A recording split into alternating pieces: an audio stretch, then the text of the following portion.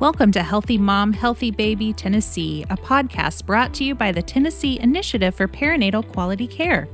TIPQC exists to improve health outcomes for mothers and infants in Tennessee through our Quality Collaborative that will identify opportunities to optimize maternal and infant outcomes across our state and is funded under a grant contract with the state of Tennessee. The Healthy Mom, Healthy Baby Tennessee podcast is designed for medical professionals and for patients and families across the state. We will focus on all aspects of the perinatal period with special attention to reducing our maternal mortality rate. This podcast is brought to you through a cooperative agreement with the Alliance for Innovation on Maternal Health. Welcome to the Healthy Mom, Healthy Baby Tennessee podcast, brought to you by the Tennessee Initiative for Perinatal Quality Care. I am Scott Guthrie, a neonatologist and the Infant Medical Director of TIPQC. If you are a regular listener to our podcast, you have heard me periodically talk about TIPQC's new project, Tennessee's Tiniest Babies. This project is what I have been referring to as our BHAG, or Big, Hairy, Audacious Goal. If we do this right, we are hoping to achieve something thought to be unachievable. Simply put, we want to improve care for all of Tennessee's tiniest citizens at the 13 Level 3 and 4 neonatal intensive care units across our state as we target potentially better practices for those babies born at less than 30 weeks. Recent episodes of this podcast have focused on the first bundle that has been developed for this project, severe intraventricular hemorrhage reduction. You have heard from Dr. Caitlin Kramer from UCSF and what happened in their NICU when they targeted this problem. You've also heard from two of our state leaders who are involved in developing TIPQC's project, Dr. Parul Zaveri and Dr. Marcelo Rains. Well, it's time to get to work on the second bundle of care for this project. When we want to develop a QI project, it is always a good idea to talk to someone who has already done this work. Sometimes a good QI project is really just a combination of ideas that you have begged, borrowed, and stolen from others, and tweak them just the right amount so they work in your environment. Conversations on this podcast help us to make those tweaks as we learn what has worked for others. So what is our second bundle? We plan on targeting a reduction in chronic lung disease or bronchopulmonary dysplasia. These are the same things, and for simplicity today, you're going to hear me refer to this problem as BPD. Today's guest has been there and done that, and what we are going to learn a lot from her as she tells us more about her project and what happened. Our plans are to learn from her experience as we get ready to tackle this problem in Tennessee's tiniest babies. So I want to give a big Tennessee welcome and introduce all of y'all to Dr. Rupali Bappat. Dr. Bappat is a neonatologist at Nationwide Children's Hospital and the Ohio State University Medical Center. She is the medical director of quality and safety of the Neonatal Network and medical co-director of the Clinical Pathways program at Nationwide Children's Hospital. She has a master's degree in healthcare quality and safety. She has also completed leadership training in the healthcare setting through the Medical Leadership Program and Journey to Leadership Excellence program at Nationwide Children's Hospital. She has successfully conducted QI workshops and provided lectures across the country. She is the leader of QI projects in multiple state and national collaboratives, such as the Ohio Perinatal Quality Collaborative and Children's Hospital National Consortium. Finally, she has published her experience in BPD reduction, and we will be linking the PubMed citation to this in our show notes. Dr. Bappat, thanks for joining us today. And is it okay if I call you Rupali? Yes, you may, Scott, and thank you so much for inviting me and for this opportunity to share our work in the podcast. So first off, just tell our audience a little bit about yourself and, how did you wind up becoming a neonatologist and then specifically doing work in quality improvement? Yeah. So during med school, I think I always knew I wanted to be a pediatrician. Neonatal resuscitation program, popularly known as NRP, was still at its infancy in India. So it so happened that the instructors were going to choose a handful of students to go through the training. I happened to be one of them, and I thoroughly enjoyed the process of learning to intubate, place umbilical lines, drop medication. And serendipitously, one night, actually, right after my NRP training, when I was on call, like it always happens, there were four deliveries that happened at the same time. So the on call resident asked me if I would like to intubate a baby who was born apneic and was completely unresponsive to the initial resuscitation measures. So, without any hesitation, I found myself nodding yes, and I was beginning to incubate, and I was able to place the tube in the right position on my first attempt. So, the vital Wow. signs immediately improved, and the baby survived. So, that joy and that satisfaction I felt at that time just knew no bounds. So, and then even as I was going through my residency, there were further signs that I should take up this journey. So I feel especially really privileged and honored to serve our families during their most critical time of their lives and the babies' lives as well. So how did you get involved in quality improvement exactly? What's been your journey there? Yeah, so once I completed residency, actually towards the end of my fellowship, we had to do a QI project, and bilirubin was something that was a big issue that we saw. The babies getting admitted from the outside hospital to emergency, then coming to the NICU, and that process took a while. So I really wanted to make an impact on these babies and trying to prevent the exchange transfusion, and that was my fellowship QI project. And once I saw how QI methodologies and the science really makes an impact at the bedside, I was drawn to QI, and really have been very passionate about the QI science and methodology since then. But if somebody has never heard of BPD before, what would you tell them about it? How would you define that for them? Yeah, so when a baby is born extremely premature, that is when the mom is only about 6 to 7 months pregnant, as one can imagine, all the organs in the body are really immature since they don't get a chance to develop completely, right? So, BPD, which we will refer to in our conversation, is the chronic lung disease that develops in these premature babies as a result of disruption of the lung development and the accrued damage to the premature lungs after the baby is born. So, the diagnosis of BPD is based on the degree of lung injury and at specific time points in the premature baby's lives.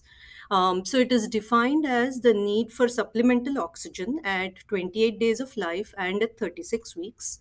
And based on the need for the oxygen requirement and the need for positive pressure, which commonly is CPAP, and ventilation, the severity of BPD could be mild, moderate, and severe. And this was actually the classification we used for our project. But definitely, I want to emphasize that BPD is a common and a very serious problem in our premature babies. Why is it such a serious problem? What's the long-term results that can occur with BPD? Yeah, so just to give a perspective, about 10,500 babies in the US under the age of 15 are diagnosed with cancer. And nearly about 40,000 babies can have some sort of congenital heart disease, and 7,000 can have critical congenital heart disease. So, as we know, the survival of extremely preterm babies is increasing. So, the incidence of BPD is really comparable to childhood cancer and critical congenital heart disease. So, it is a big problem. It has several morbidities. BPD can lead to death, neurodevelopmental delays, rehospitalizations, and several other associated morbidity. And really, the more severe the BPD, worse is the outcome. So, it is important to note that amongst the survivors, BPD can have long term neurodevelopmental and pulmonary sequelae, even as in adults. That's one of the reasons why BPD is such a serious problem. So National Institute of Health estimates that about 10,000 to 15,000 babies in the US could be born with BPD. And if a baby is born less than 28 weeks, the incidence of BPD is around 40%. I love what your team has done at Nationwide.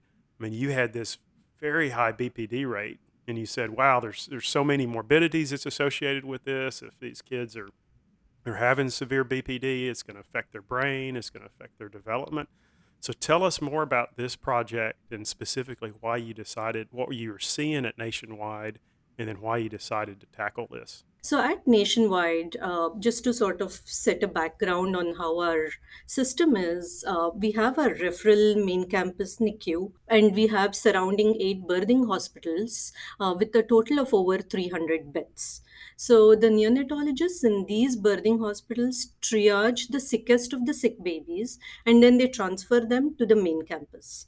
The surrounding level 2 NICUs across central Ohio region also do the same.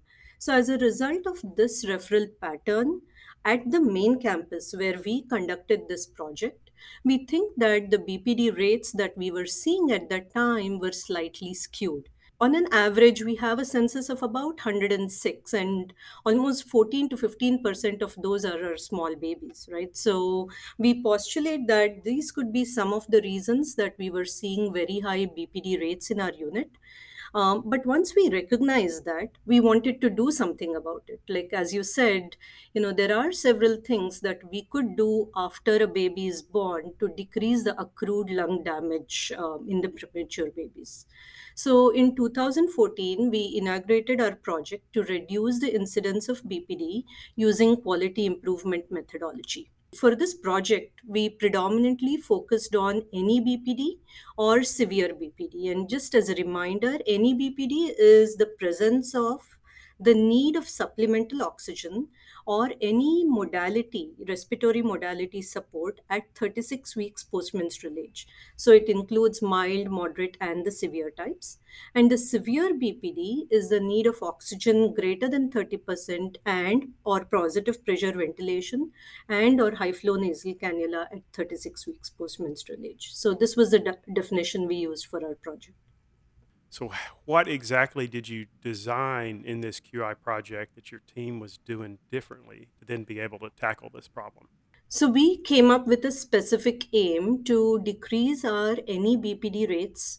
At that time, our BPD rates were 73%, and we wanted to decrease it to 58%, which was about a 20% reduction in babies that were born less than 32 weeks gestational age that were admitted to our main campus NICU by day of life 28, since we thought that's when we could have the most impact on our patient population.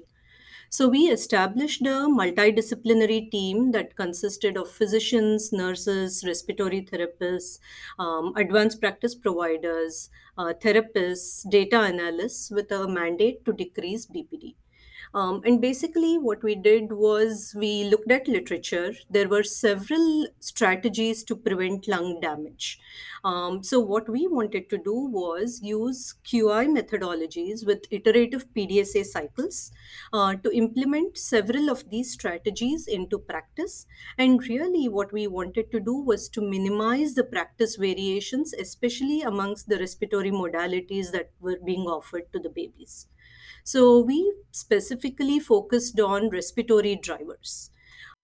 So all our interventions were geared towards decreasing pulmonary barotrauma, decreasing oxygen toxicity to the lungs, and decreasing ventilator-associated scarring and the inflammation, and to prevent lung atelectasis. Yeah, okay. So, I love this. This is absolutely great. And I love hearing the fact that you've got this multidisciplinary team. You're putting the people who are experts over neonatal ventilation in charge of making these decisions. It sounds like that extubations can potentially happen at any time of the day if the babies are meeting that criteria. Is that correct? Correct. The goal is to extubate the baby as soon as possible. It doesn't matter if it's daytime or nighttime. And our goal was not only to extubate the baby as soon as possible, but after the baby is extubated, we wanted to keep the babies extubated as long as possible. We did not want their lungs to collapse and for them to get reintubated. So that actually led to our second intervention, which was to develop non-invasive respiratory support protocol encouraging the use of CPAP until 32 weeks postmenstrual age. Tell our audience a little bit about your CPAP protocol and how that works. So the landmark NICHD trial in 2020 studied about 1,300 infants born less than 28 weeks gestational age, and they were randomly assigned to intubation and surfactant or CPAP in the delivery room and found that the use of CPAP was a safe alternative to intubation and surfactant in preterm infants. And then there were further Cochrane meta analysis and several other meta analysis that showed that CPAP use reduced extubation failure.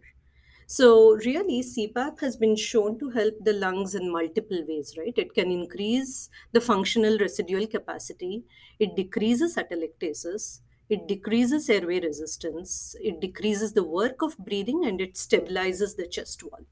Is there anything else in your potentially better practices that you recommended for your team after looking at all the evidence?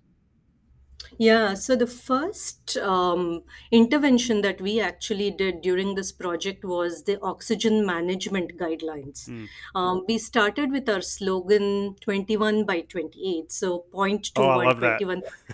That's Yeah. great. So the goal was to try to wean down the oxygen as safely as possible to the lowest level right from the time of admission so that by the time the baby is day of life 28, they would be on room air, so 21%. So we had these blue stickers that said 21 by 28 and they were on all the oxygen knobs on all our respiratory modalities. So they basically served as visual aids and just reminders for bedside providers that 21% was the goal to continue encouraging the use of oxygen. And really, we wanted to heighten the awareness that oxygen is a drug with known toxicities and it should be administered with caution.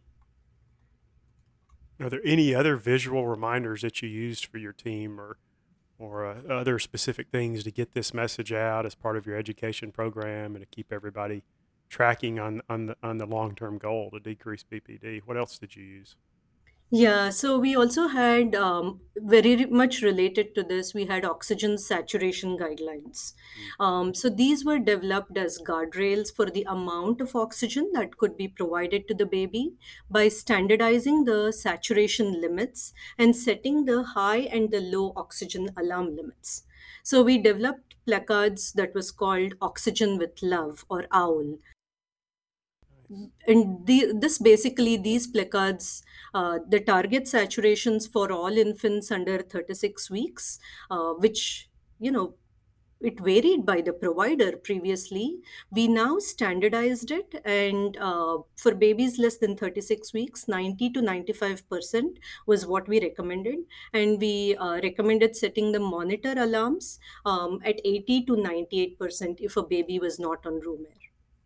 But I'm curious. I mean, we're like 4 years later now, nearly. What has happened in your NICU since then? How have you maintained this, or what else have you added to decrease your BPD rates further? So, actually, following all our interventions as we discussed, our rates decreased to 41%. We continue to make progress in this project. We continue to evaluate best practices based on the evidence available. And as you're aware, the definition of BPD is actually evolving, right? In the past few years, based on the paper that was described by Jensen et al., we adapted the new grading system to classify our BPD. So we use the grade 1, 2, and 3. And the intent of this new grading system is to better classify babies based on the respiratory support they require. And we've gained experience even in the non invasive ventilation protocol. Our protocol has evolved. So, in the old protocol, we recommended the use of CPAP until 28 weeks mandatory. And then now in the new protocol, we recommend the use of CPAP until 32 weeks. So in the old protocol, babies could be trialed off when they were greater than 28 weeks, only if they were on room air CPAP. But now in the new protocol, we've extended the duration and we recommend the use trialing off of CPAP if the baby is on room air and greater than 32 weeks. So essentially, what this new protocol is recommending is to continue the use of CPAP until 32 weeks. Mm. Um, But anytime the baby is taken off CPAP, if there is increased work of breathing or spells or increased persistent need for oxygen on the histogram, then they are placed back on CPAP and they may be trialed off in 5 to 7 days if they are stable and have a good growth. And typically, a baby exits this protocol when they are 35 weeks. Another important intervention we have worked on is we have implemented these guidelines and practices in all our referral birthing hospitals. So, this helps to standardize practice across our entire neonatal network. So increasing the gestational age before you trial off a CPAP from 28 to 32 weeks is a pretty big move. Can you explain to our audience what the reasoning behind that is? And then I'm also curious, how did that go over with your respiratory therapist and with your medical team when those recommendations came out? How long did it take for people to adapt to this new cultural change? So, our old protocol recommended the compulsory use of CPAP until less than 28 weeks. And once the babies came off CPAP, even though they were room air CPAP and came off CPAP to room air, we saw that there was increased work of breathing or just change in the number of spells. So, we saw that this population of babies were going back and forth on CPAP, nasal cannula, room air, which really led to the use of oxygen beyond 36 weeks gestational age. So we continued to look at this data and then we re-evaluated our protocol. And based on the best available literature at that time, we changed the protocol to babies less than 32 weeks. Um, this was supported by the RT. The physician teams really looked at the literature and the buy-in was quite good. And this was done over multiple PDSA cycles. So it wasn't a big sweeping change that we made. It was really a data-driven change that we did over time. Yeah, that's important. I mean, I really like that, using your internal data to create change and then also taking what's evolving in the literature. I think there's literature that's starting to support that lung growth improves and is maintained and enhanced by the use of CPAP up to around 32 weeks. So that's a fascinating use of your own internal data to support what's coming out in the literature and instituting change.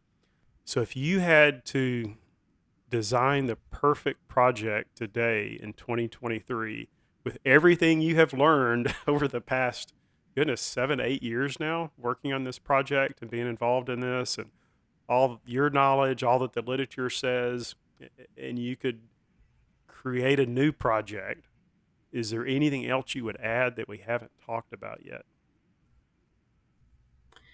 Yeah, there is robust evidence on multiple prevention strategies, but unfortunately, we've not identified a silver bullet for BPD prevention in premature babies, right? Other than preventing prematurity itself. Which is pretty So, hard. absolutely. So I will start off by saying that there is no perfectly designed BPD reduction project. The strategies will vary depending on the unit you're trying to improve your outcomes. It is based on the patient population, the referral patterns, and the QI culture, the leadership support, staffing, and multiple other factors. So the goal is first to understand the system or the environment and your patients. So let me give you an example. If you're in a birthing hospital, your interventions would focus on working with the OB staff on providing antenatal steroids, the timing of delivery, preventing chorioamnionitis, delivery room CPAP, and developing guidelines for intubation and surfactant therapy, right? But if you're at a referral center where babies are admitted later on, then your focus would be on ventilation management, early extubation, and standardizing the criteria for transfer of these babies. So, first and foremost, understanding the system very well is important. The other guiding principles for designing a successful QI project, I would say, would be establishing a good QI culture. So, the culture of curiosity to continuous improvement, in providing the right care to our patients at the right time, right? So, in addition, one thing that teams may often overlook is having a really solid leadership support and buy in from the frontline staff. Both are equally important. Um, the next point I want to emphasize is to focus on data driven change. It is really important based on your goals and your system to carefully identify outcome, process, and balancing measures. It is important to focus on data driven change rather than I hear teams say, we think we are doing well, right? Or we think this is working, but what does the data show?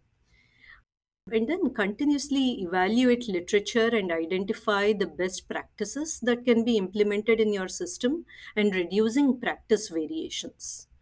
So it's important that all of these changes should be brought about through iterative PDSA cycles rather than making one big sweeping change.